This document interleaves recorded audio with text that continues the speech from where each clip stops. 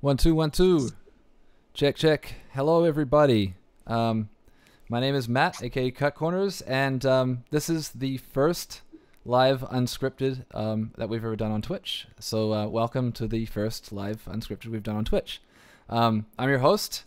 Kia ora to DJ O, all the way out down south. Are you in Australia still, bud? Or New Zealand? Big shout out to my homies in New Zealand. Serato is a New Zealand-based company. I'm broadcasting live from Vancouver in Canada, and today on the first live unscripted, if you've never watched our unscripted, it's an interview conversation with a guest, and yeah, today we have a very special guest from Oakland, California. Her name is Evangeline Alder, and I've met Evangeline quite a few years ago, and I'll bring her on the into the stream right now, live from Oakland, California. We have Evangeline Alder. Welcome. Hi. I'm a little blurry. Am I good? Got the hand claps. We got the hand claps. How are Yes. you? How are you doing? I am good. Busy. You know, year 2 of the pandemic. I'm here in this bitch, but I'm good. Can you believe it? 2 years, year 2 of the pandemic. That's a statement right there. I can't. I think I'm already better. I think I've already improved, to be honest, like time management and everything, but we're going to get into all that. Indeed. Since we've just got you here today, it'd be really great if we could get like a quick background and introduction. I've already mentioned that you're from Oakland, but Yeah. could you just tell us a little bit about yourself, specifically, you know, how we came to meet, perhaps, about and your role at Empire. Yeah, so my name is Evangeline. I go by Vange usually. Born and raised Oakland.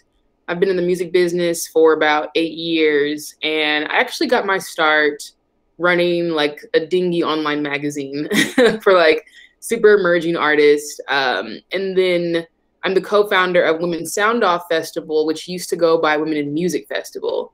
And Matt and I actually met from just me doing a cold email and asking, like, can you support this program we have in Oakland for women, female DJs during the festival? And we did a whole DJ workshop with my co-founder, Red Corvette. I believe you worked with a few different times before. So Serato was super helpful in like supplying all the vinyls and licenses and keys for all the women. Awesome. Big shout out, Red Corvette. She's actually going to be doing a takeover on our Serato Twitch channel in April, I believe. Yes. Yes. And then on the Carmina's gonna go Red Corvette. Let me not throw her government out there. That's best friend. But on the Empire side, I've been at Empire, which is a independent record label in San Francisco, founded by Ghazi, who's also from SF, and it is a massive independent label. There's nothing like it. I feel like we're the first of our kind. I'm really proud to work for such a hustle or such a startup company in music that really sees things that haven't been seen before. I think it hits different when you work for a company like Empire, which is super prolific in the independent space and in the wider music space. So I work in the brand partnerships department. Shout out to Mario Davis as well, who is our VP of global partnerships. And I've been at Empire for about 2.5 years. I used to be on the DSP team, which is like, you know, I had the Amazon account, Tidal account, a couple other accounts, but partnerships has been like my love, you know, and even for Women's Sound Off and a lot of my other endeavors, I have 100% always leaned towards brand partnerships. And then lastly, I run a boutique agency called All Angles. It's an artist management agency. We manage Jean Doe currently. Jean Doe is out of Chicago.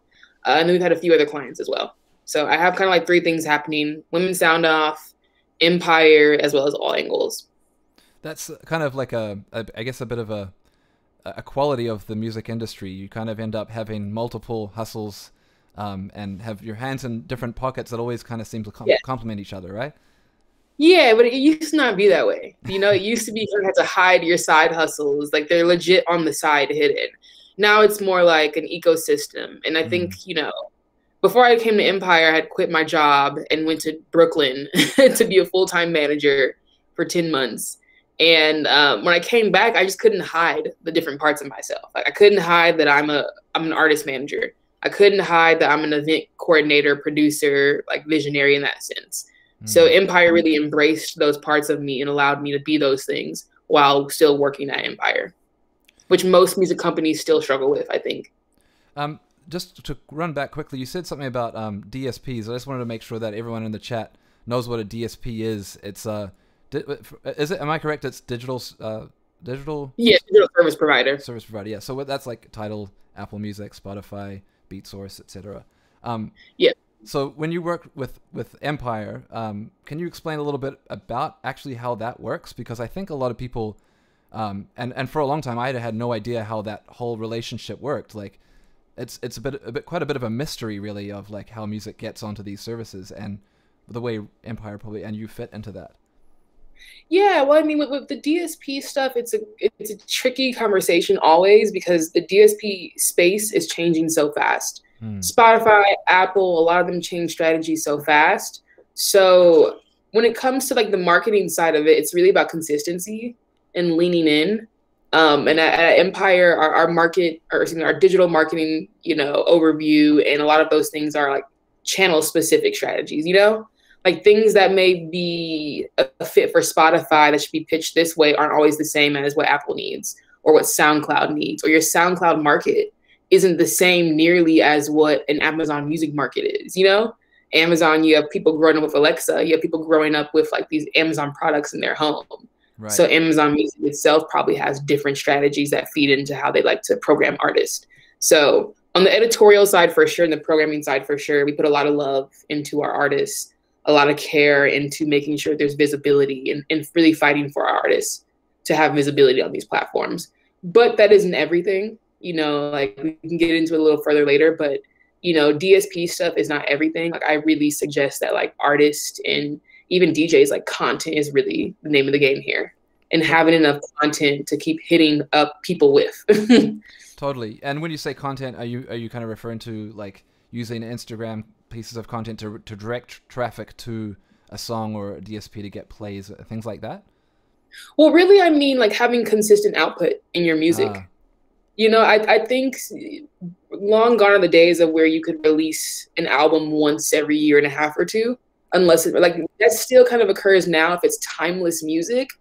But a lot of the time there's so much noise out there to cut through when you're pitching to different DSP partners and streaming platforms that having your content grow in all areas, whether it's your content growing on YouTube, your social media content growing, all of that feeds back into getting an editor's attention, basically. Yeah, that's so true. Hey, like, I'm even thinking like there's so few artists that just put out albums. I mean, there's obviously like the Drakes and the Kendrick Lamars, or the Rihannas that are, people are really waiting for a full album from them. But I mean, for especially like the DJ people that we're speaking to, and probably a lot of the producers that we're talking to that listen to Serato or use Serato, are probably people that are making songs or wanting to make a hit or something like that. So you're saying, this regular consistent output is really the key. Is it kind of like throwing things at a wall and just seeing what sticks kind of approach, or? No, more so like let the algorithm do what it does. If the music is good, it'll float to the surface and editors will literally find it. And then you scoop those contacts up as you go. And when I speak about this, I'm really speaking to people who are bootstrapping their artist careers, who are bootstrapping like their content careers. I'm not speaking to the people who have like hundreds and thousands of dollars in like marketing budgets. Yeah, I'm speaking to the people who look at these streaming platforms and they're like, how the fuck do I get my music on there? Hey, I'm one of those people. Yeah. Yeah. And that's for producers too. Like it's really about momentum. It's really about creating momentum. If you're releasing, I'm a singles person, if you're trying to get Spotify in your corner, if you're trying to get Apple in your corner and the music is phenomenal, like if you're releasing every 4 to 6 weeks, a single, it's the cover art's good. You're using Spotify Canvas, you have an artist, you're doing swipe ups and links if you have that 10K threshold on Instagram, but either way, you're doing links for Spotify. You're doing links and promo for your Amazon Music catalog, like really kind of leaning into each platform individually and then creating supporting content around each release. I think that the supporting content you create around each release catches someone's attention and draws people back to what the actual original release was. So like, I remember Van Jess did like a remix EP, I believe. And not many artists are doing remix EPs, but just seeing them draw attention and eyes back to their original album you know, in 2020 with a whole remix EP that included like house versions of their music and stuff was just nice. And it made me actually go back to their older album. So content is really important, like getting creative with content, you know, like it's just really important. And also being on Twitch is helpful. Yeah. Well, hey, honestly, like just talking about like remix culture, that I mean that's a whole discussion itself. And if we can just touch on that, I think like Van Jess, you know, I know Van Jess primarily because of their work with someone like Kaytranada, who is basically built his whole career off of. Well, I mean that's way too that's selling him short. Early career. Yeah. But he got the notoriety from like the Janet Jackson remixes and the Missy Elliott remixes, which are incredible on their own. And I think that was that to me is like something that's a really good point that you bring up about, you know, asking people for remixes. It's something that I think I've always done. You know, like I've always asked for you know, friends that I knew that make beats to do remixes for my projects. And in a lot of ways, would you say that something like that is a great way to, you know, reach a DJ kind of area as well? Yeah, it's literally just ridiculous with the amount of opportunity that remixes can allow for this generation of artists. The older generations understood, I think, that remixes help you draw back attention to the original track, right? The original content. Right. But this generation is still figuring out kind of like the purpose of it. And I think that there's a huge market for it. I think remixes, whether you call it a remix or not, you know, or it's just, some people are iffy. Some people on DSPs don't even call a song a remix, but they will have a second version of it, you know. But ultimately, I feel like remixing is going to be more important than ever in the next 10 years. I think people are going through content so fast that artists are really feeling like they're wasting content sometimes. Yeah. You know, and a lot of people are struggling right now with how to draw attention to their music after it's already out. You know, and I think people keep putting their eggs in one basket for each release. But instead, if you work with other producers, and as an artist, you can license your music. It's your music, essentially.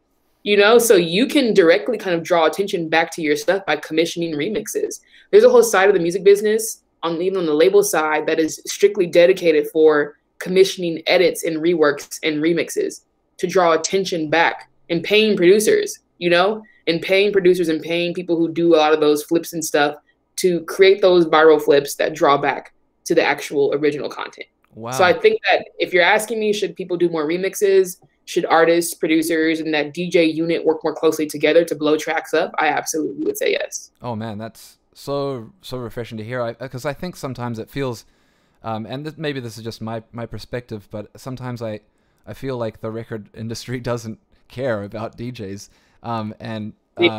Yeah, I mean, I know that there is definitely a lot of that, but sometimes it's like, you know, like, for example, I have a conversation with a lot of my friends and fellow DJs, why we can't get access to acapellas, you know, like official studio acapellas, and how, you know, we just work with whatever scraps are left from, you know, the decades of 12-inch singles or whatever, but how much, you know, we'd love to be able to get access to these acapellas. We're constantly looking for acapellas to remix, you know, and put out edits of.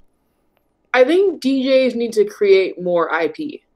I think with the pandemic having really taken away live events, I think the DJ community needs to not step up, but I think the DJ community needs to create more entities that can only exist within the DJ community, right? That will that'll almost ensure that labels and artists who want their music to be successful have to almost hit up this entity. You know, if more DJs built more entities, built more consistent playlisting, and built more kind of content hubs or houses, whether it's online or in person, I think that would be a better like route, you know, or that might help lead kind of like what the DJ artist and music industry relationship looks like in the future. Do you think platforms like SoundCloud are the best place for DJs to kind of showcase that? SoundCloud is investing a lot of money right now into artist tools. They're going back to their old system, really, is, you know, being artist creator first. Not even artist, like just creator. Like SoundCloud is heavily leaning into stuff like that. I think Audiomack obviously is one that's always going to be having some more flexibility. Audiomack to me, just they get it, and also Audiomack from a global and international perspective is one of the leading platforms.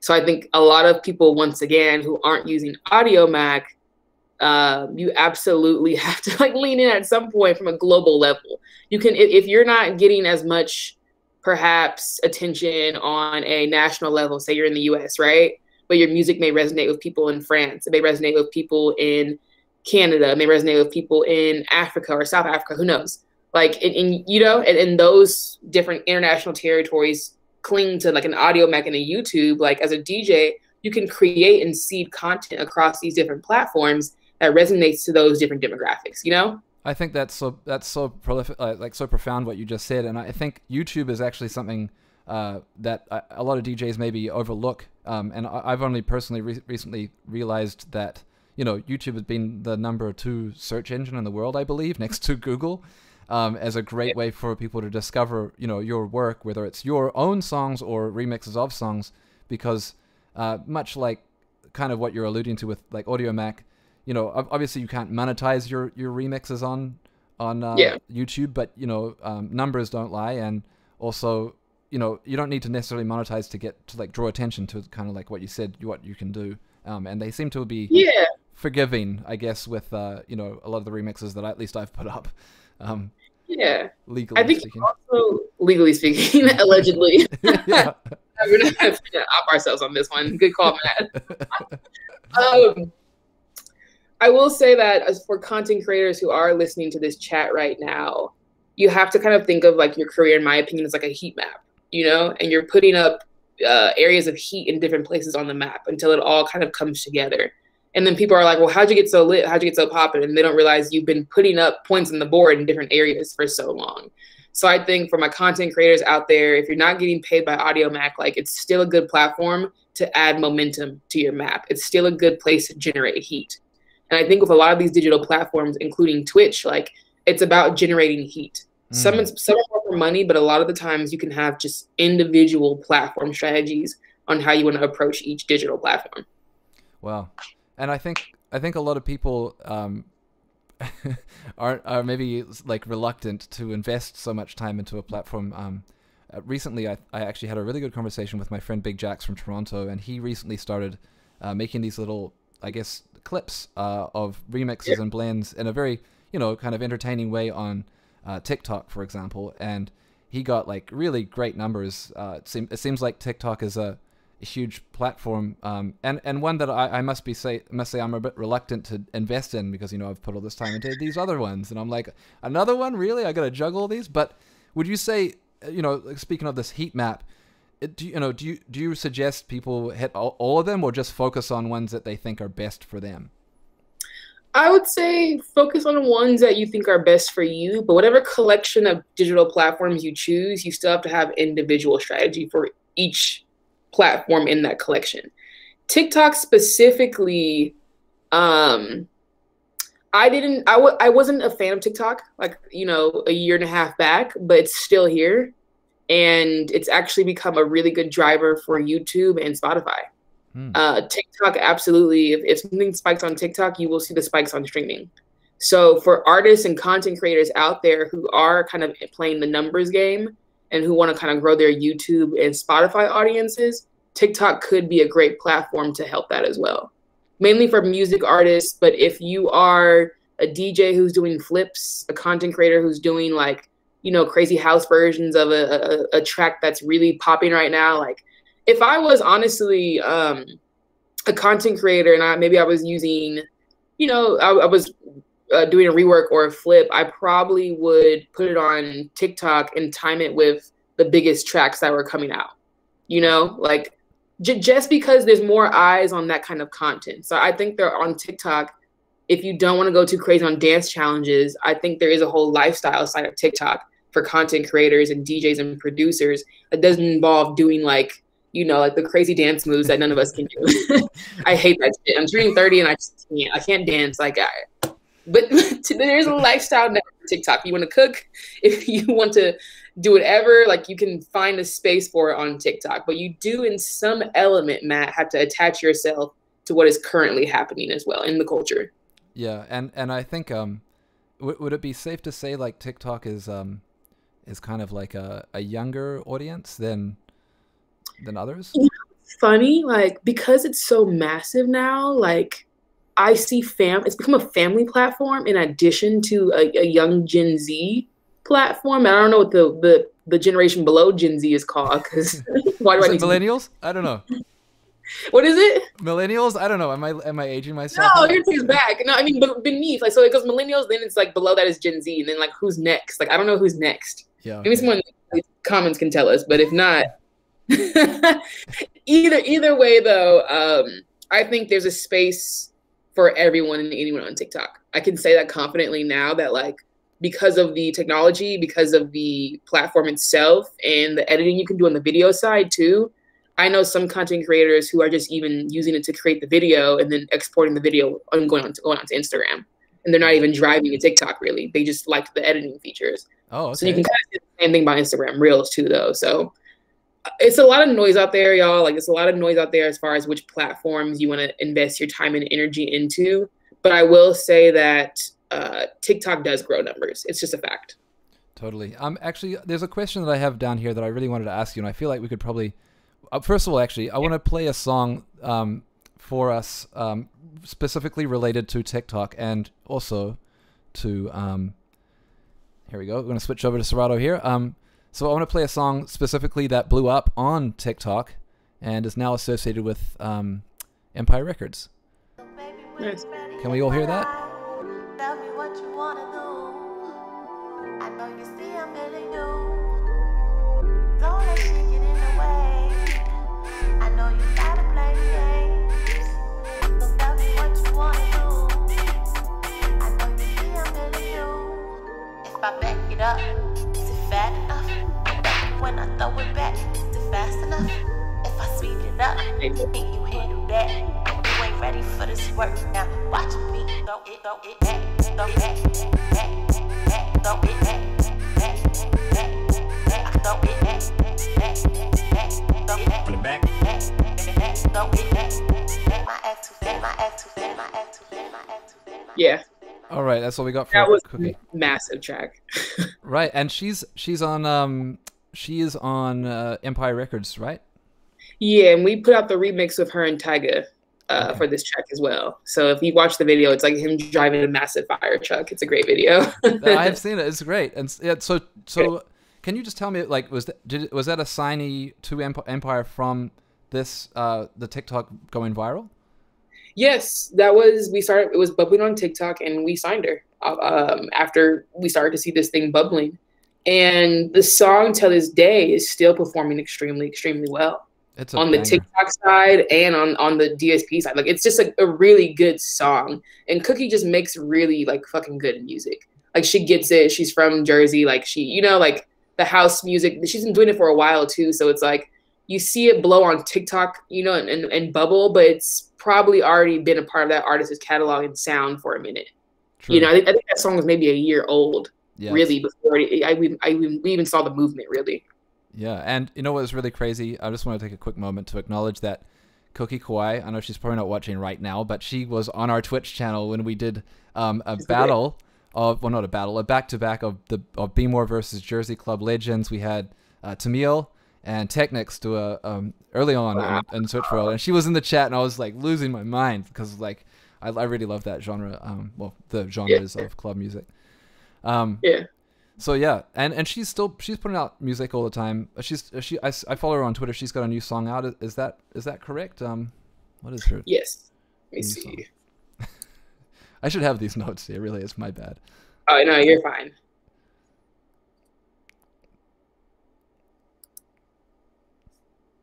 All good.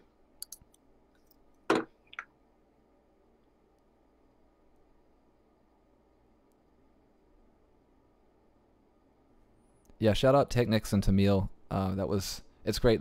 I mean, I've seen Technics. He's been streaming a lot more on Twitch. And you know, to your point, Twitch has been such a, for me, on you just being on Twitch and Serato being on Twitch, we've been able to like identify a lot of other DJs that I think we wouldn't have otherwise, you know, have seen, in clubs, for example. And that actually, if you don't mind, it might if I just ask you this question I have here. Do you feel that the live streaming Twitch community has allowed a better space for not only marginalized artists and communities to grow versus, you know, a traditional nightclub kind of industry, which, if we can be frank, is kind of rife with some very old and out of date, you know, people gatekeeping kind of roles for you know, traditional roles that don't allow certain people into clubs for all sorts of reasons, usually racially or, you know, for so many reasons. Do you think that Twitch is good for that? Yes, I'm working with two Twitch creators right now, Red Corvette and Dage. And Dage is YBN Corday's DJ, or just Corday's DJ, because I think he shortened his name. But he's toured with like G-Eazy and a lot of different other Bay Area artists. And Carmina, Red Corvette is from San Francisco, and then Dage is from Oakland. And they've been using Twitch for about 3 months now, every Tuesday and Thursday. And I'm seeing them play some of the best music I've ever heard from them.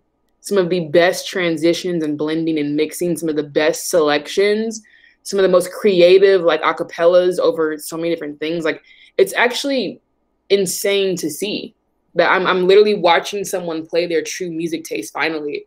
And I'm not sure if anyone can relate to this, but a lot of Black DJs in the Black community, just when we get booked for stuff, I have so many DJ friends because I'm in that community, it's ridiculous. And when they get booked for stuff, usually the promoter wants them to turn the crowd up. A lot of hip hop and R&B clubs are really based on the crowd, as they should be. Whereas maybe you're at a selection show where it's really based on selection, the brand itself, and the music, you know? Yeah. So there's different communities as far as like how things are absorbed. Some people go to parties and some people go to shows, you know? And with the party scene, a lot of DJs, especially in the Black community, aren't really able to play their favorite house songs. They're not able to play their favorite random mashups. Like, sometimes they are, but a lot of times there's not that many spaces for us to do that. So what I've seen from a lot of creators is a lot of DJs, especially Black DJs, have been able to show their entire music taste and not be boxed in on Twitch. That has been something that has been incredible to watch, to see, you know, someone drop Saba in a set, you know? Like, you know, like, it's not all about like, you know, the turn up and all of that. Like, I'm seeing party DJs actually go back to their old DJ ways, which is really playing the music they really like in their spare time in their bedroom during their sets. And that was almost kind of a lost art form for a lot of DJs, because you're getting booked for so many parties. Yeah. And at some point you want to play this song, you want to play that song, but at the same time you want to turn people up and have them dance because you want to get booked again. So I think the Twitch integration, just the Twitch space that is being carved out for DJs, is fairly new in my opinion, because you can do a mix, right? But are you going to do a live mix? Like, Twitch is the main place for that in my opinion at this point. Yeah. I mean, I think, yeah, like, even from being someone who worked in clubs for a long time, I've even been told like, oh, don't play this music here, or don't do that. Right. And that's very coded language for, we don't want, you know, this crowd or whatever. I get it's really disgusting, but yeah, I think that's kind of one of the freedoms of Twitch, you know, is that exactly that, you know, and you need to be yourself. Yeah. And express yourself as you see fit. Yeah, and I think people have to get back to booking DJs for who the DJ is, not booking DJs for just the Instagram name and the following, and then expecting them to play top 40. Like, yeah. You know, like I really want that to change, you know, and I think Twitch has been helpful in allowing DJs to reconnect with really their identity as a music curator. Totally. So speaking of Twitch and being from Oakland, I did want to ask about the tech sector in Oakland, and, you know, how do you feel the tech sector in Oakland is addressing like the displacement of the creative community via gentrification? And being that Oakland and the Bay Area not only has a hugely impactful DJ influence on the whole world, but also just music overall. Yeah. I'm sure growing up there, you must have had so much exposure to that. Yeah. Growing up in Oakland, it was just super, super always diverse. You know, we're the home of independent music. You know, we had some of the first, I'd say, independent artists who are, you know, Too Short E40 selling, you know, CDs at their trunk. Like, we've had a lot of like independent energy, and that's carried into the 2010s, Where things kind of get a little tricky is when you have tech moving in. And I think, unfortunately, till this day, the way that the tech sector works in the Bay Area, they still have yet, in my opinion, to lean in to the core creative community. There's still, I'm never going to lie, I'm a very transparent person when I do interviews and talk about, the dynamics here. And I think there's still a lot of work to be done. I still see conferences for tech coming into town and booking DJs from out of town to come DJ in Oakland instead of just using DJs who are based here. I still see a lot of stuff like that. Or I still see, I think because even the alternative hip hop and R&B and culture scene in Oakland is sometimes, I don't think it's underground. For the record, I don't think the culture I exist in is underground. But I think to a lot of tech companies, when they see Oakland, they're going to cherry pick like the brands and the DJs who are the more obvious ones who might be more contemporary, but they're not picking the actual people who are moving the culture, but who are moving the culture and who are moving things forward. They're kind of choosing a lot of different creators, and shout out to every creator, but I do think tech needs to figure out a long-term plan on how to support Bay Area creatives. If you're going to be here and take up space, you need to figure out a long-term plan. It's not just I booked someone for 3 gigs at Google. It needs to be like, we're going to have programs that help merge and bridge these gaps between creators who live here and who are from the soil and this big tech boom. And I think that it's overdue. Yeah. Would you say are there any examples of tech doing good things for the creative community though? Like, the only one that comes to mind is like Bandcamp, who are both based in Oakland too. Am I right? Bandcamp, yeah, Bandcamp's in Oakland. They have a location on Broadway. Bandcamp has been wonderful. Bandcamp has come in and they've support the kind of artists who need support. Bandcamp has come in and they've supported not just people who are popping from here, but they've come in and supported the creators who might have 2,000 followers on Instagram, who maybe have like one decent feature or no notable features, but are making good music and pushing out content consistently. Bandcamp is definitely like on the underdog side, which has been great to see because Oakland breeds incredible people. And a lot of us are underdogs sometimes when we're first coming up until we're not an underdog. And shout out to all my DJs in the chat, DJ Don Juan, and I don't think Big Von is in here too, but Big Von has been a great force in Oakland, the Bay Area, like a legend at this point. But on the tech side, I think Square has been great.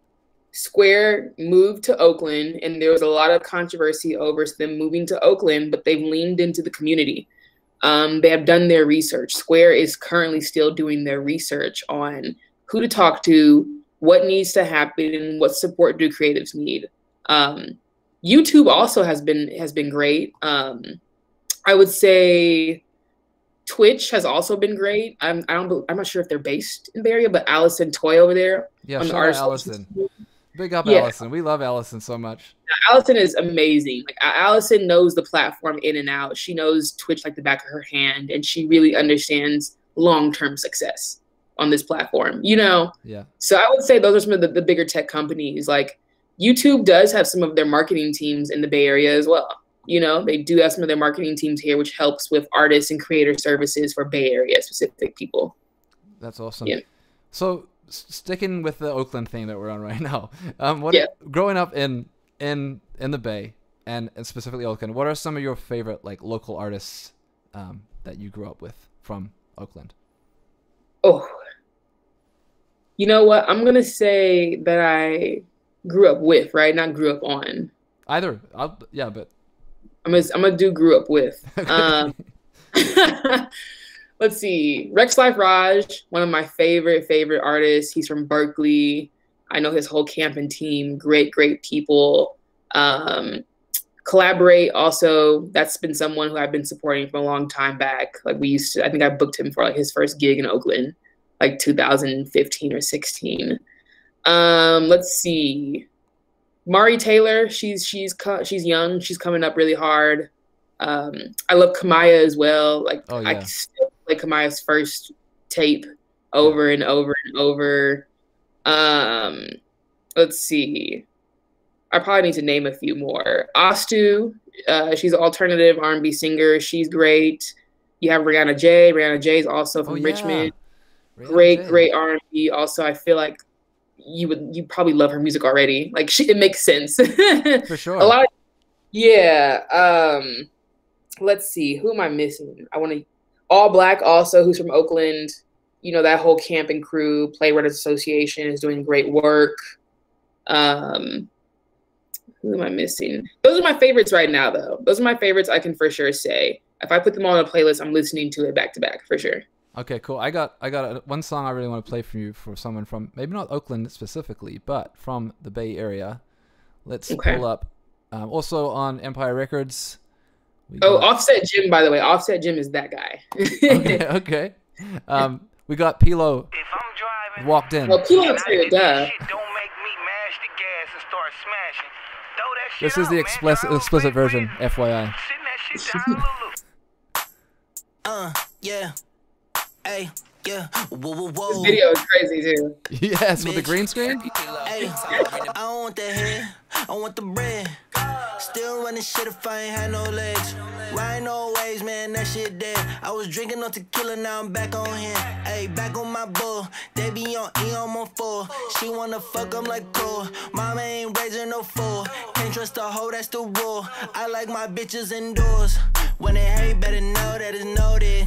Yell them fuck 'em, I just double what the quote is. I ain't even want the bitch, I let the bro hit. I just really want the bag, bitch, I'm focused. I just pull up, it's like midnight.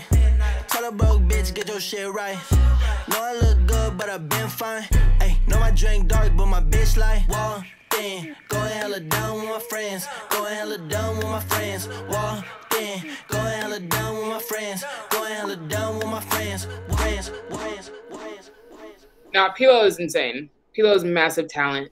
Yeah. Pilo, and he's part of HBK, right? HBK gang? Yes. Yeah. And that's like a early so hyphy music as well, right? So you must have been around for the whole hyphy movement early. So hyphy movement, I was probably in middle school trying to pretend like I wasn't in middle school. I was like in 7th or 8th grade.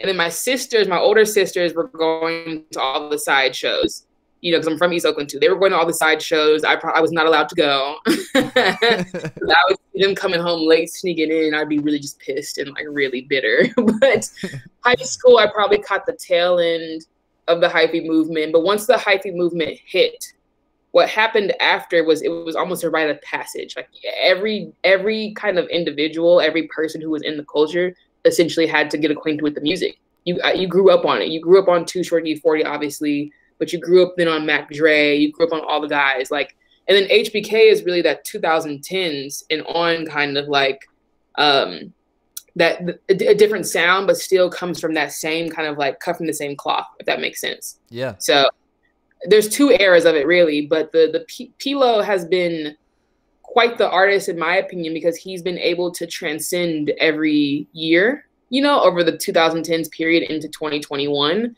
I think it's because he's just true to himself. Like when Pilo gets in the studio and probably makes beats, like he is 100% going to make something that he really enjoys, that he would want to hear 2 or 3 years from now. So yeah. Bay Area people and people who have come from like the hyphy music era understand what it means to just make a good ass song, like a bop. Like they really understand a song that will still hit like 5-10 years from now.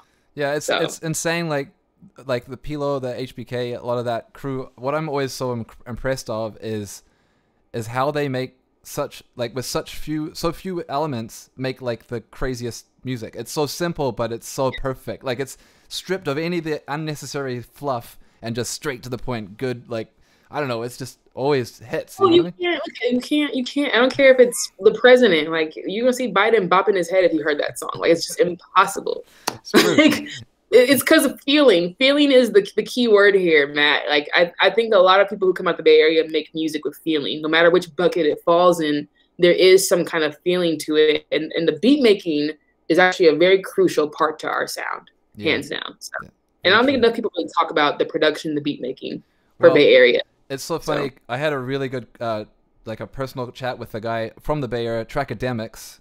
Shout out Trackademics.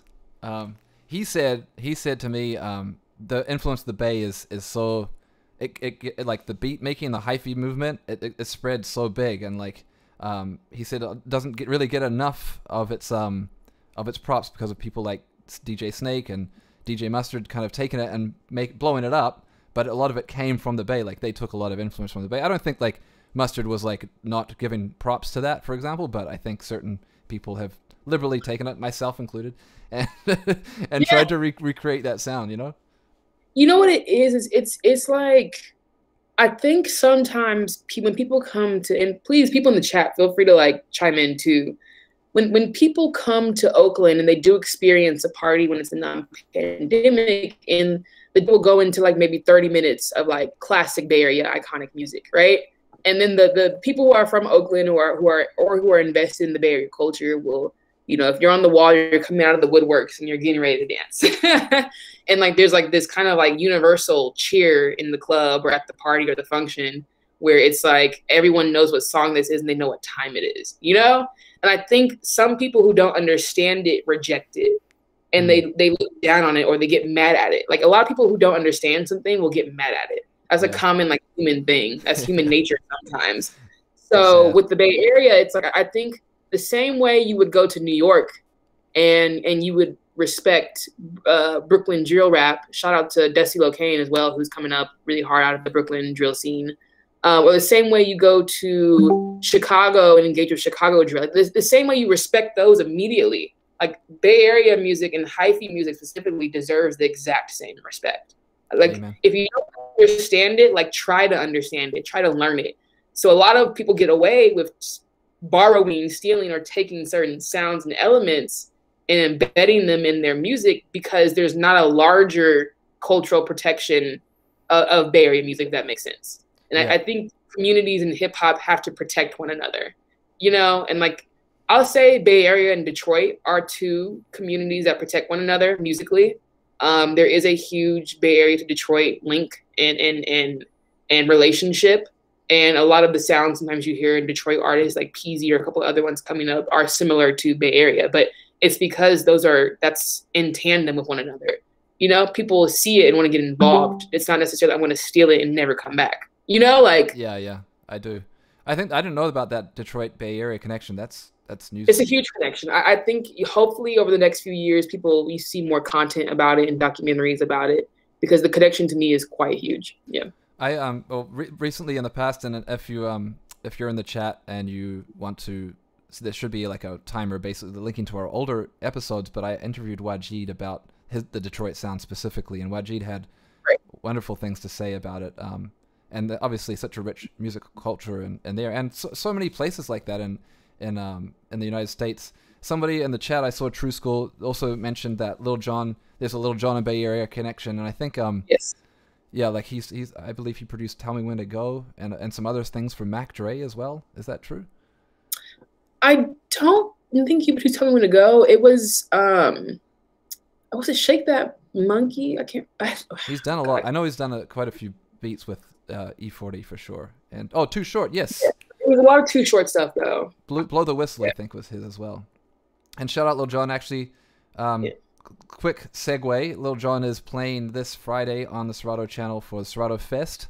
So if you're a fan of Lil Jon, definitely tune in to the Serato Fest this Friday. Shake That Monkey I think was the biggest one. That's Too Short and Lil Jon and Eastside Boys, yeah. Nice. Yeah. Okay, and just moving on though, another question I had for you, and I wanted to touch on specifically, we talked about it a little bit earlier, but the Women's Sound Off. It's the organization that you created with Red Corvette. Yes. Can you tell me a little bit about the goals of that project and and what you're trying to achieve with that project? With Women's Sound Off was really a response. Red Corvette and I were both coming up in the music business in the Bay Area around 2013, 14, and we didn't feel like there was a space for us. We both had big homies, like once again, like, you know, Big Von, like Dage, a lot of different people who were helping us out. Shout out Tim House, like a lot of different people in the Bay Area who have been instrumental in our careers. But as women though, we didn't feel like we had a space in on the music side of things. We also were tired of like all of these other festivals and conferences for Bay Area, for non-Bay Area people. Like a lot of creative conferences were not in Oakland. You know, like we were always kind of on our own island. We had to always travel elsewhere to go to a festival. We had to travel elsewhere to go to a conference or some kind of like music convention. So Women's Sound Off, formerly Women in Music Festival, was a way for us to instead bring people to Oakland for music. And we even had men attend. It wasn't exclusive to just women. It was for women, men, non-binary, however you identified. And we have had actually a lot of different genders across our audiences because the talent we brought in was so good. And the strategy behind Women's Sound Off was to merge Bay Area music figures with non-Bay Area music figures to build more bridges so people could get more done. Essentially, like, you have to grow your network somehow. So the goal of WSO was really to bring in so-and-so from Instagram. We're bringing in so-and-so, head of PR at Visco. We're bringing in artist relations from SoundCloud. We're bringing in so-and-so from New York. And then we're putting them on panels with our creatives. We're putting them on panels with Nastia from KQED or so-and-so. Like, that was the goal of WSO, was to really advocate for Bay Area women and creatives being a part of national conversations and turning Oakland into a national destination for music specifically. That's so helpful. I mean, I think this has come up a lot in other discussions I've had with people in the music industry, and how important mentorship is for people, and demystifying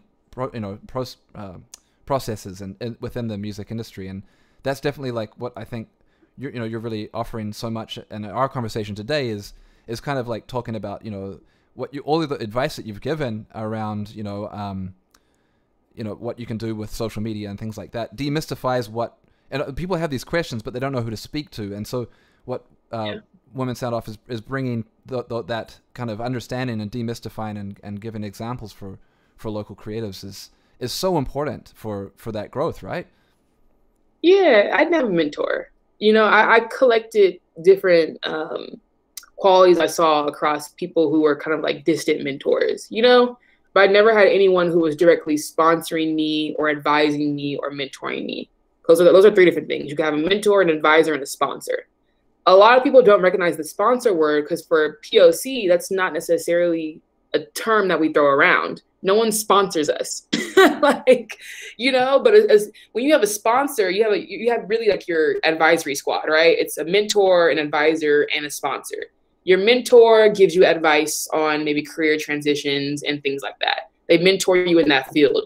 Your sponsor is someone who works directly in that field, who is designated to help you and pull you up into rooms you would not be in normally. And then you have your advisor, which gives you probably, once again, just really big advice on career and life.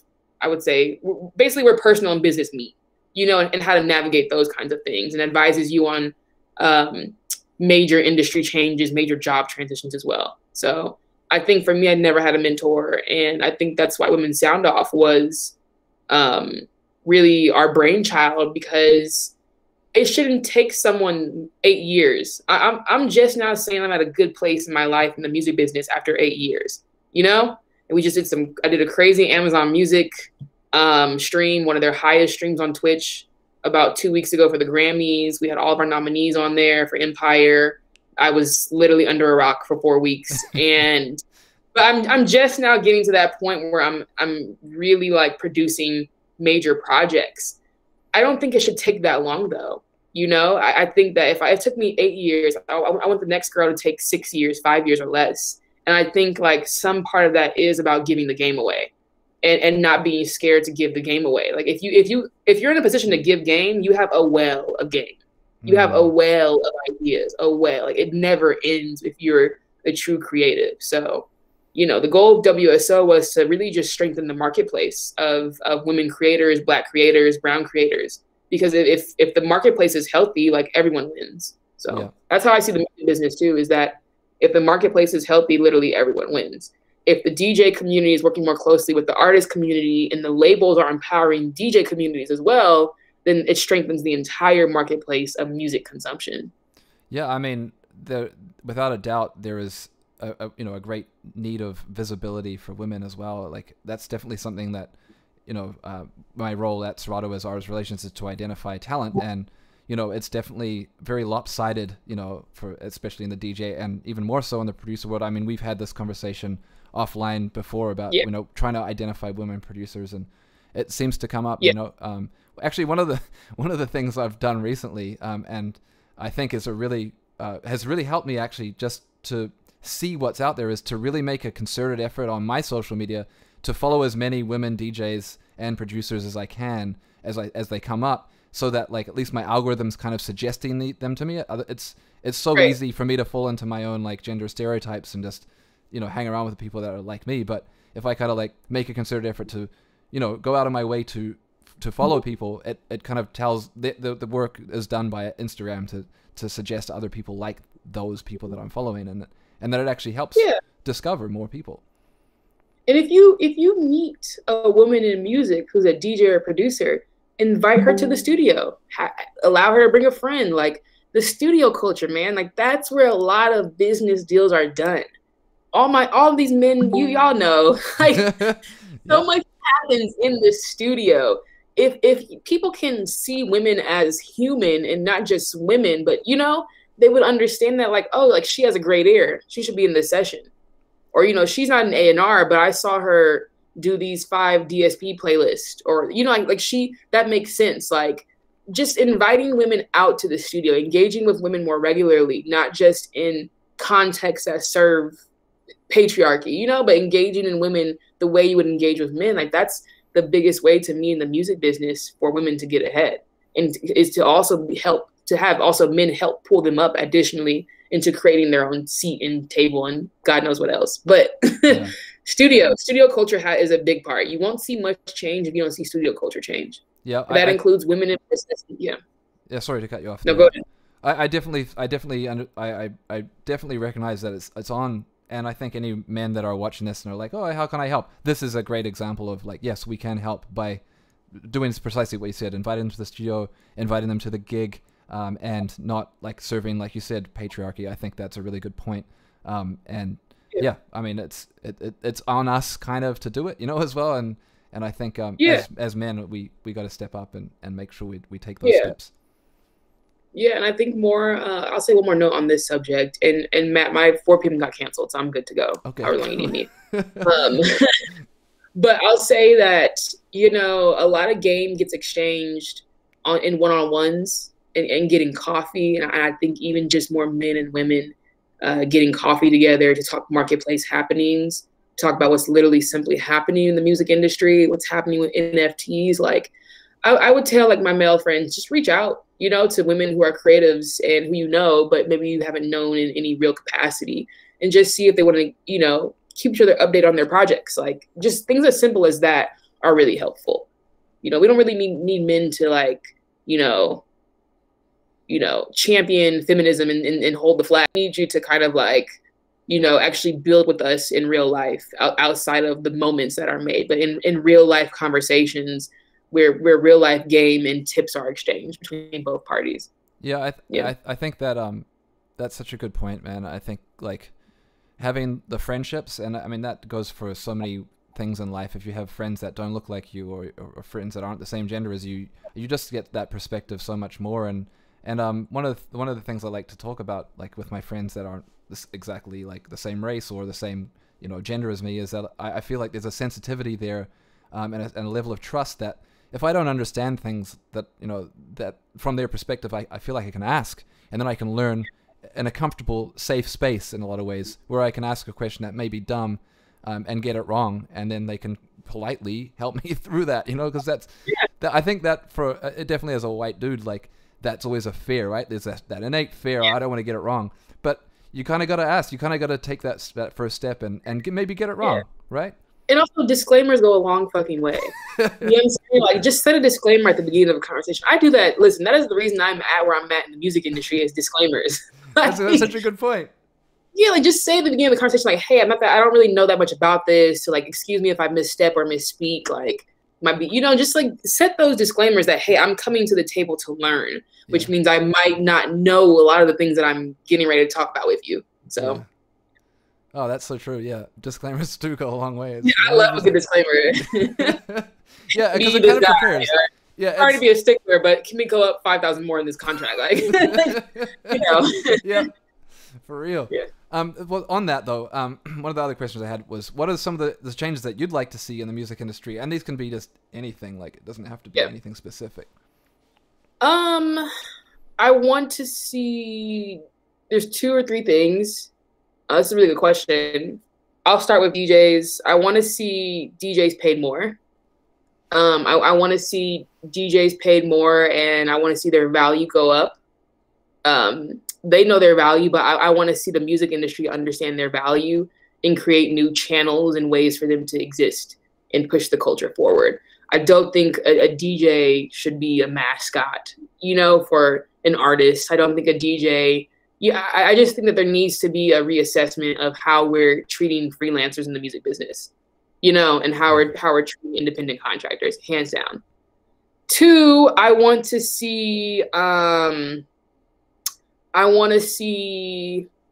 universities, I want to see promoters, and I want to see establishments change how they pay artists out. As an artist manager as well, there's a lot of systems right now in the music business that do not work for independent music artists. Imagine like every dollar you get from a gig or a show going towards your projects and funding your next music or your next music video or funding your studio sessions, but you're on net 30. Like I really hate net systems for all creators and freelancers and musicians. Like, to me, I want to see that change. You're probably like, that came from left field, but that is something that is truly, truly important for me. When you book someone, have the money ready. It's not the artists' or the DJs or the creators' problem that you need to preserve cash flow. It's not our problem. We also need to preserve and create our own cash flow. And a lot of independent creators need to flip that money the next day sometimes.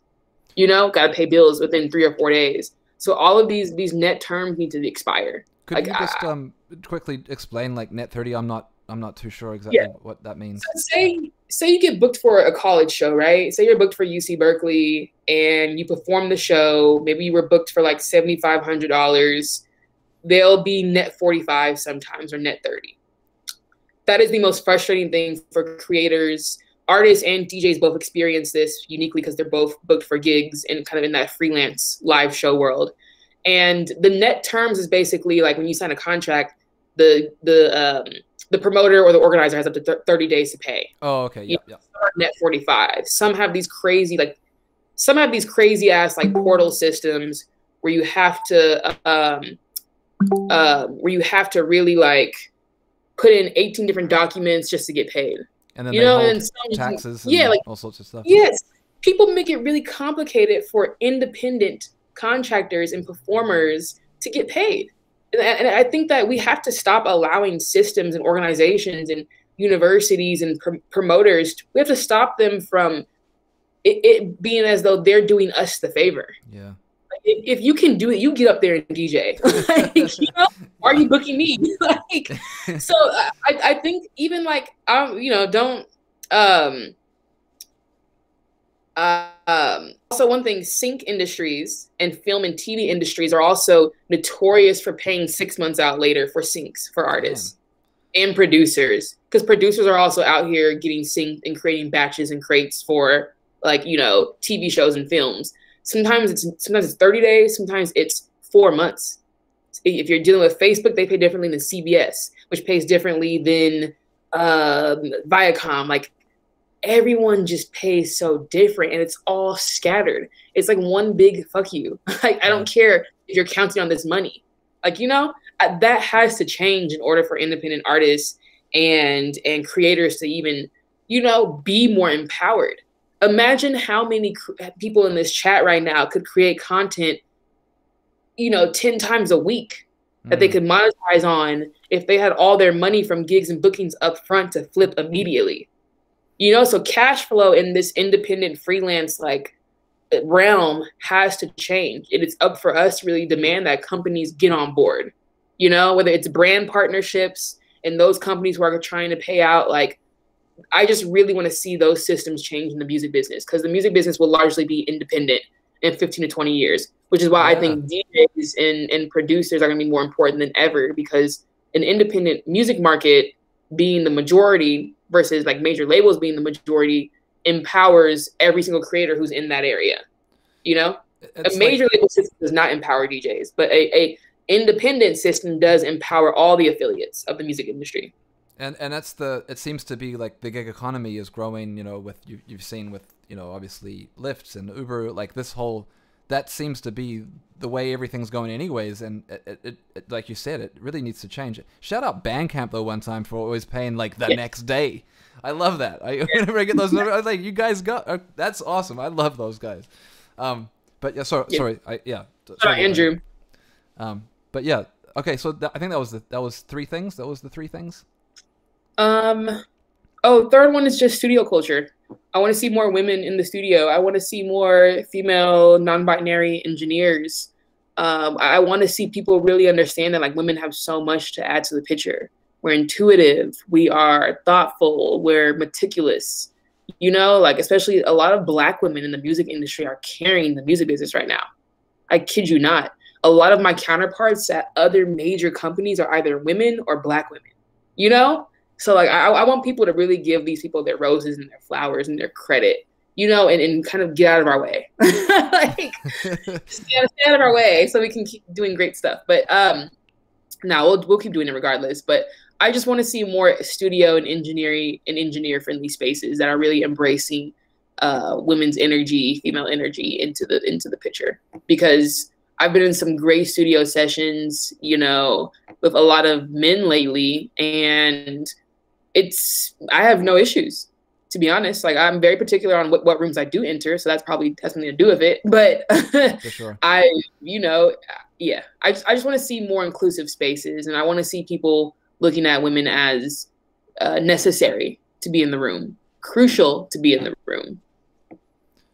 Awesome. I think that's definitely something that we've got to be conscious of to make change. But yeah. I do feel like at least in the circles I'm surrounding myself in, it seems to be there is that change happening, and there is that recognition that's starting to happen.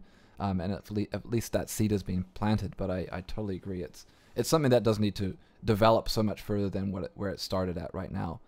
But that's great to hear. Did you want to shout out any of your counterparts that are in the industry that you feel deserve a little shine right now? Yeah, I'm gonna shout out as many as I can. My good friend Sada Ahmed, who did the dinner party sessions, the dinner party EP, which was Knife Wonder, Kamasi Washington, and Terrace Martin, and Robert Glasper. Wow. They did 2 EPs last year. She was my intern for a year, brought her on board to Empire, and she has completely killed all her project management on the marketing side. Those 2 albums definitely have her all over them, and they're just amazing, amazing albums. So 4 of the best musicians and instrumentalists and producers were able to get onto one album. That's twice. Incredible. There has to be someone who's the glue behind that, and that is Sada Ahmed. Number 2, NJ. NJ is over at Nike. She is a beast. She is doing cultural music partnerships over there. Phenomenal woman. She has her hands on everything that you should have your hands on at Nike, and she understands like where the culture needs to be at.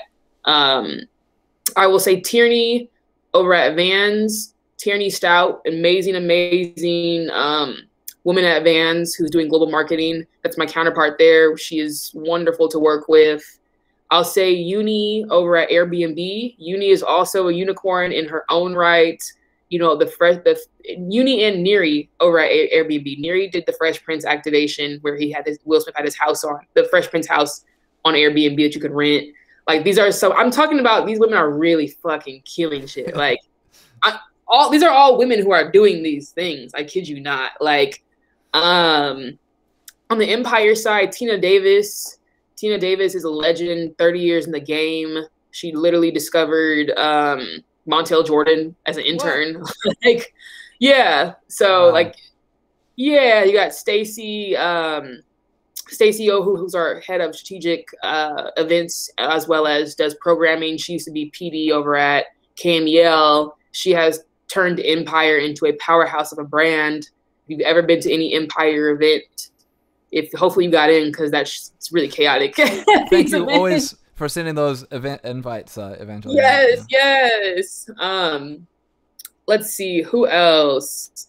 Siobhan Charles over at Visco, who is a multi-hyphenate, one of my favorite creators, and she's a flutist. She used to be at Instagram, but now she's at Visco. There's Fadia Cater, who recently left Instagram. Badass woman. I look up to her so much. There's Heather Lowry, who started Fem It Forward under Live Nation, in partnership with Live Nation, not under. Heather Lowry, beast, like tour, like incredible woman. She's single-handedly the reason why I would say there's more women than ever getting booked in the music business when it comes to hip hop, R&B, and a lot of those acts. Who else? Moya over at Fender. Shout out to Moya, like, who launched their literal like hip hop, R&B, and gospel department for artist relations. She did the see-through her guitar from the award show that was last year. Man, I feel like I need to pull that up. I mean, Fender have definitely been killing it lately. I saw they did something with Steve Lacy, and I was like, oh, you guys know what's up. Yeah. That's my girl. I like insane. Cristela Rodriguez. Cristela manages Saba. Saba is a major independent artist. From Chicago? From Chicago, yes. And Saba and my artist, Jean Doe, are actually cousins. Oh. So Cristela and I go back from the Bay Area because Cristela used to intern and work with Tim House, who's like a legend in the Bay Area for sure. So Cristela came up under him. But Saba is a phenomenon to me. There should be case studies on Saba's entire career. Like, as an independent artist, he is the true independent golden child who took his own money and flipped it back into his tours. Oh, wow. You know, so but there's people who are behind him, like Cristela, who are making these innovative kind of like, who are making these innovative plays, right? And these are the women that I'm talking about. I just named you like 10. I probably have like 20 more if I were to keep going. Shout out Micah McLinden over at Tequila Herradura and Brown Foreman. Yeah, I'm going to cut it there before I go into a spiral. Yeah. It's great to hear these people's names and hear about the companies they're working for, because they're such cool companies too, and the projects that you're telling us about. It's so awesome. And I wanted to ask you about, what's some of the best projects you've got to work with at Empire? What are some of your highlights there? Yeah, Dolby was one. Dolby is currently, we have a partnership with, Empire has a partnership with Dolby right now, and Dolby has their new audio tier, Dolby Atmos. So I locked that deal in, and Empire is the first independent record label to distribute in Dolby Atmos. And we have full Dolby Atmos support from Dolby's team. They're incredible to work with. And for those who are unfamiliar, Dolby Atmos is immersive audio. And the way I explain it is that like surround sound and stereo, kind of like, you're right, left to right, a little bit around.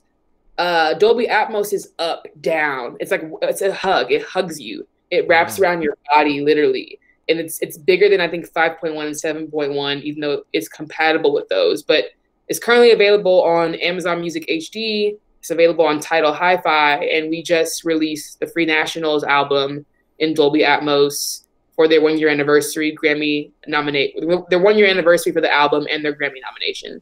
So I worked on that project from start to finish. The Free Nationals literally recorded their fucking project on tape. I remember you telling me that. That was crazy. Yes. So you can imagine how long it took to get that into the proper channels in order to even get it remixed and mixed in Dolby Atmos. Okay. So we had a Billboard. We did a whole Amazon Music show with them. That was a big project for me. I gotta take a moment here. Just you're doing okay for time? Yeah, I'm fine. Okay, let's just jump into one of my favorite songs off the Free Nationals record, Shibuya, featuring Sid. Yeah. So you're saying this is recorded on big like reel-to-reel tape, right? Yes, pretty much. Yep. Oh man, sounds so good. We should stay right here a little longer. So all of this, if you tap on Amazon Music HD or Tidal, it'll be the craziest experience listening to this song. You're gonna hear Sid's vocals in the front of your bedroom. You're gonna hear maybe the kick in the back. You might hear a synth to the left, and it was placed there on purpose. It's object-based sound. Oh, it's so good. incredible album. Oh my gosh.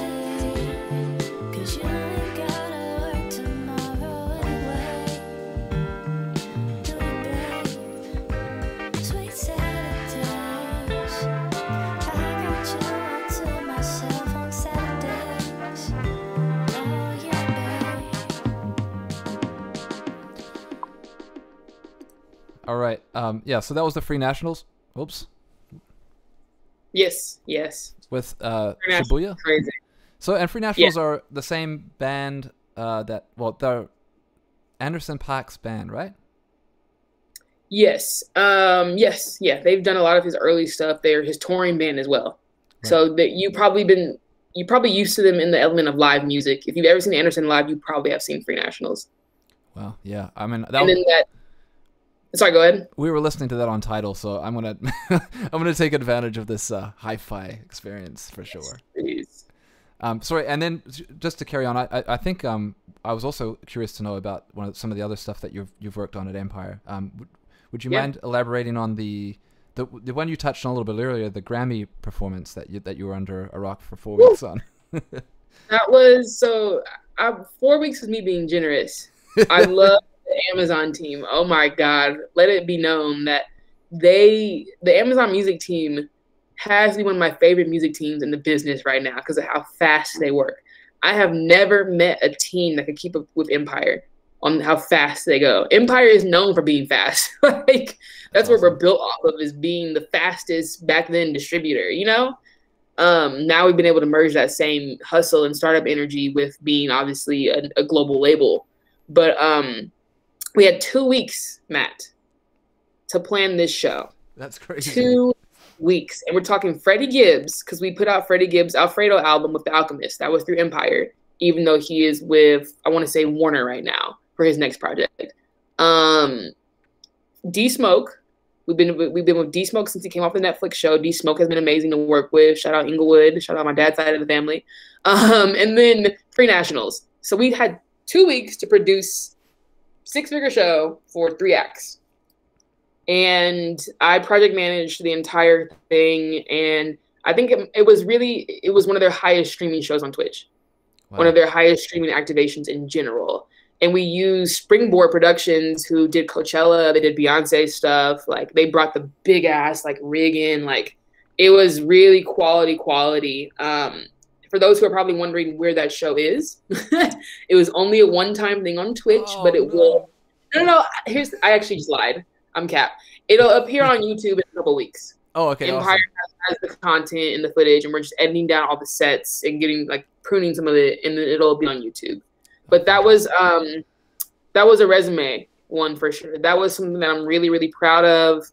Everyone was sharp and fast.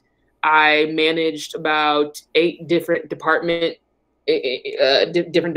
communications between our departments and Amazon's department. Really an insane experience. And that, you know, what's funny is that I was only able to pull that off because of one, an amazing team, right? Amazing coworkers at Empire. Shout out to Moody Jones and Peter Caden and Mario Davis, Christina Ramirez, Stacey Cunningham. The list goes on. Gentry. What an amazing, amazing marketing team. I think I bonded with them more than ever through this experience. But also experience of Women's Sound Off. Women's Sound Off, I was used to managing a million things at once. Carmina and I, Rick Corvette and I were a team of 2. Yeah. We had volunteers, and for the most part, it was a team of 2. So, I'm head of artist relations. I'm head of marketing. I'm head of programming, and I'm head of fucking partnerships. That's 4 departments. That prepared me for the Amazon Music Empire Grammy Showcase, hands down. So shout out to transferable skills, man. And just real. I think a lot of some of my creators out there, if you're able to do something well, chances are you can apply that to several other things and several other opportunities that you may not be familiar with, but require the same or a similar skill set. Yep. So, I feel like that's also something that's really a big part of being part of the music industry. And my homie in the chat, Mr. Sonny James, and I both work together and we end up doing so many things. Like you said, it's a combination of doing event production and then artist management and then, you know, creating content, and, you know, you just end up doing all these things.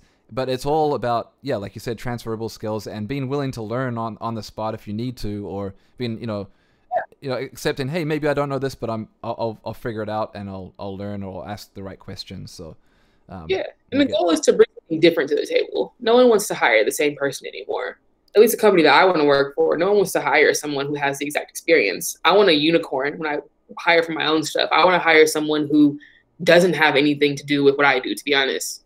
You know, someone who's going to bring a fresh perspective, because fresh perspectives to me are like valuable more than people think.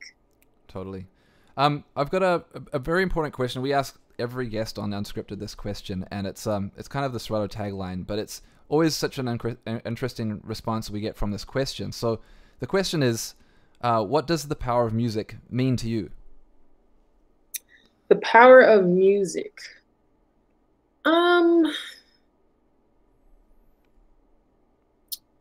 The power of music to me is really like the power of transportation. Like, to me, music it transports you somewhere else mentally. I think that's why music is timeless as a industry, as a field, as a literal thing, is because besides its healing properties, like, I think it has proven healing properties, number one, but number two, like, it taps you, it keeps you more in tune with yourself. Music makes you, I think, more self-aware. You know, and the kind of music you choose to listen to and ingest on a daily basis, you know, reinforces how you feel about yourself sometimes, you know, subconsciously and consciously. So I think music, the power of it is really that it is, to me, it's water. It moves everything. It has the ability to really change lives. It can change it slowly, or it can change it like when you see your favorite artist for the first time and you change after that.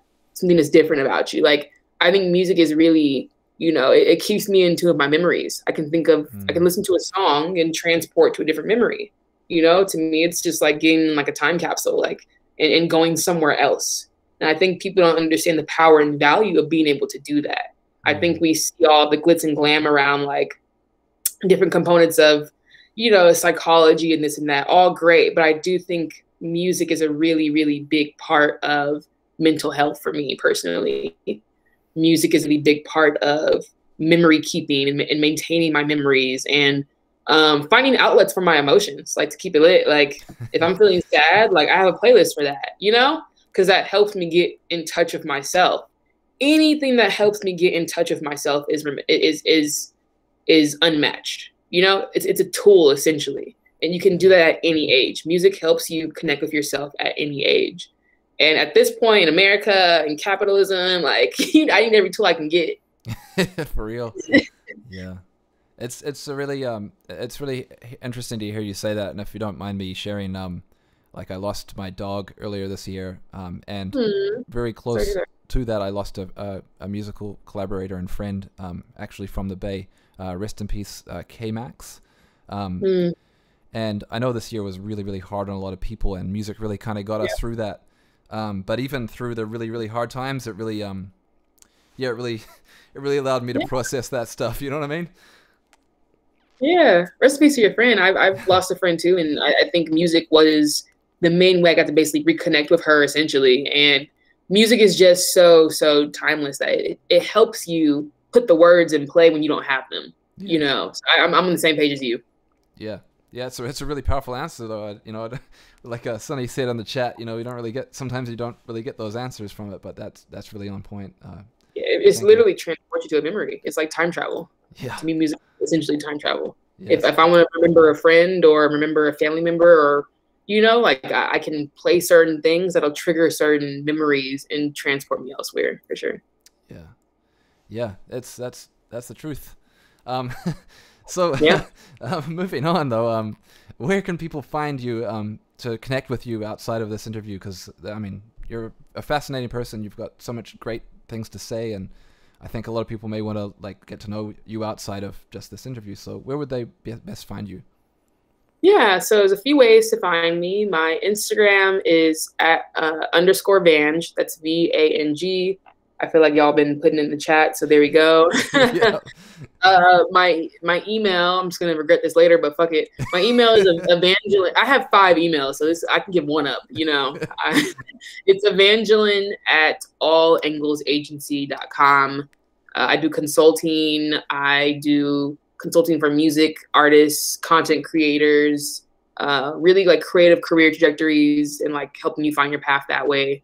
I am on LinkedIn under Evangeline Elder, my full name.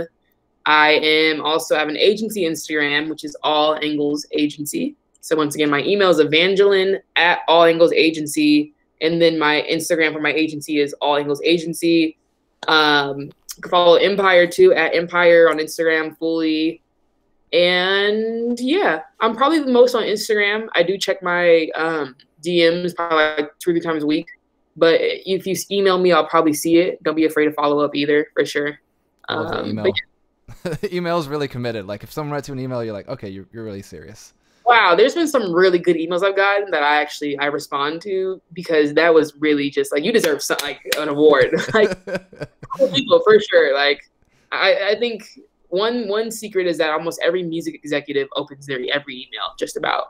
Yeah. Like the only thing we don't open is like the calendar invite accept. Like when someone accepts a calendar invite, you just archive that. But like most people do open their inboxes, so make it good. We may not respond. It might be 10 seconds. That's your window to really say what you got to say. But like a lot of people are receptive, I would say more than ever right now after the pandemic, to working with new people and giving more collaborators a shot. So that's awesome. It's really rare that people would give up the email. It's such an important thing for people, but thank you very much for doing that. And thank you so much for your time. I mean, I know we kind of went over, and I really appreciate, you coming on the show and sharing all this game, like spreading the knowledge. So we really, really appreciate you. If there's any last words that you'd like to let our audience know about?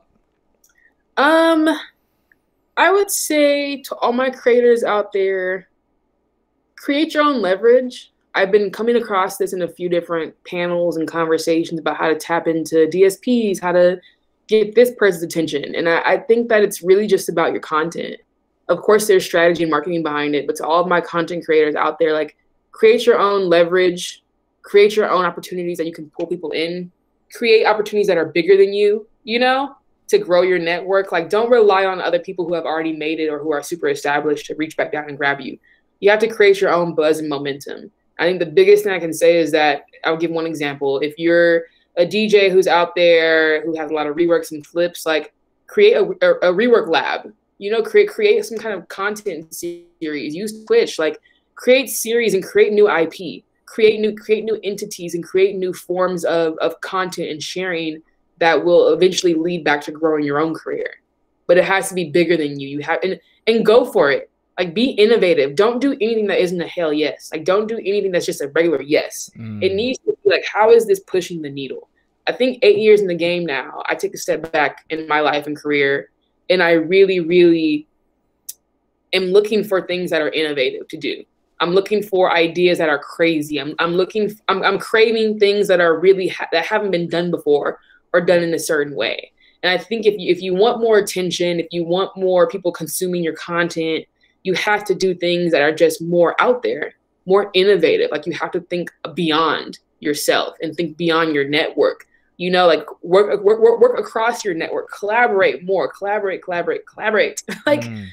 But all of these things help you as a creator to create your own leverage, build your own demand. You don't have to wait for it to be built, though. You can take control of it and start building things in your community that eventually spread and have more meaning than just you as the individual creator, which all empowers you as the creator. So yeah, that's just so helpful. Do dope shit, do cool shit, do shit that hasn't been done before. Figure it out and just figure out how to do it. Yeah, I mean, I think what I'm really getting from that specifically is that take advantage of things, and there's no like rule book as you can't read a book on the music industry anymore because it's changing too fast. No rules, Matt. There's no rules to this. I kid you not. I came in this industry and did whatever the fuck I wanted to, literally, because I realized early on there was no rules. I had zero contacts. I had zero network. I didn't have like an uncle who played for Prince, back in the fucking 80s. Like, I just didn't have that. I had to, hustle and and, you know, grind my way into the music industry and business. And I think for all the content creators out there who are in the music business, there's a lot of money on the table, a lot of opportunity on the table to do. And that's because there's a lot of things out there that have not been done. And we're just waiting on y'all to do them. So get creative. Awesome. Man. Matt, thank you for having me, though. I love Serato, a brand I've valued and have loved for a very, very long time. As a music lover on the outside, watching everyone use these Serato vinyls, I'm like, what is that? All the way to now knowing kind of more of the infrastructure of the brand. I'm very proud of what you guys have been doing. Thank you so much. It really means a lot to hear that, and it's definitely good to know that we're doing the right things, and we're definitely trying. So. Again, thank you so much for sharing your knowledge and this incredible advice. We're going to leave it at that, but this whole interview will be up for VOD, so we can always come back and watch it. And then we'll also, once it's finished there, we'll put it up on YouTube, so feel free to revisit or let people know. But Evangeline, have a great day. Enjoy the rest of your week, and keep on rocking in the free world, I guess. Yeah, I was going to say, I'm going to finish it if you didn't. I'm glad you did. Awesome. Bye. Thanks, man. Bye, y'all. Peace. Bye.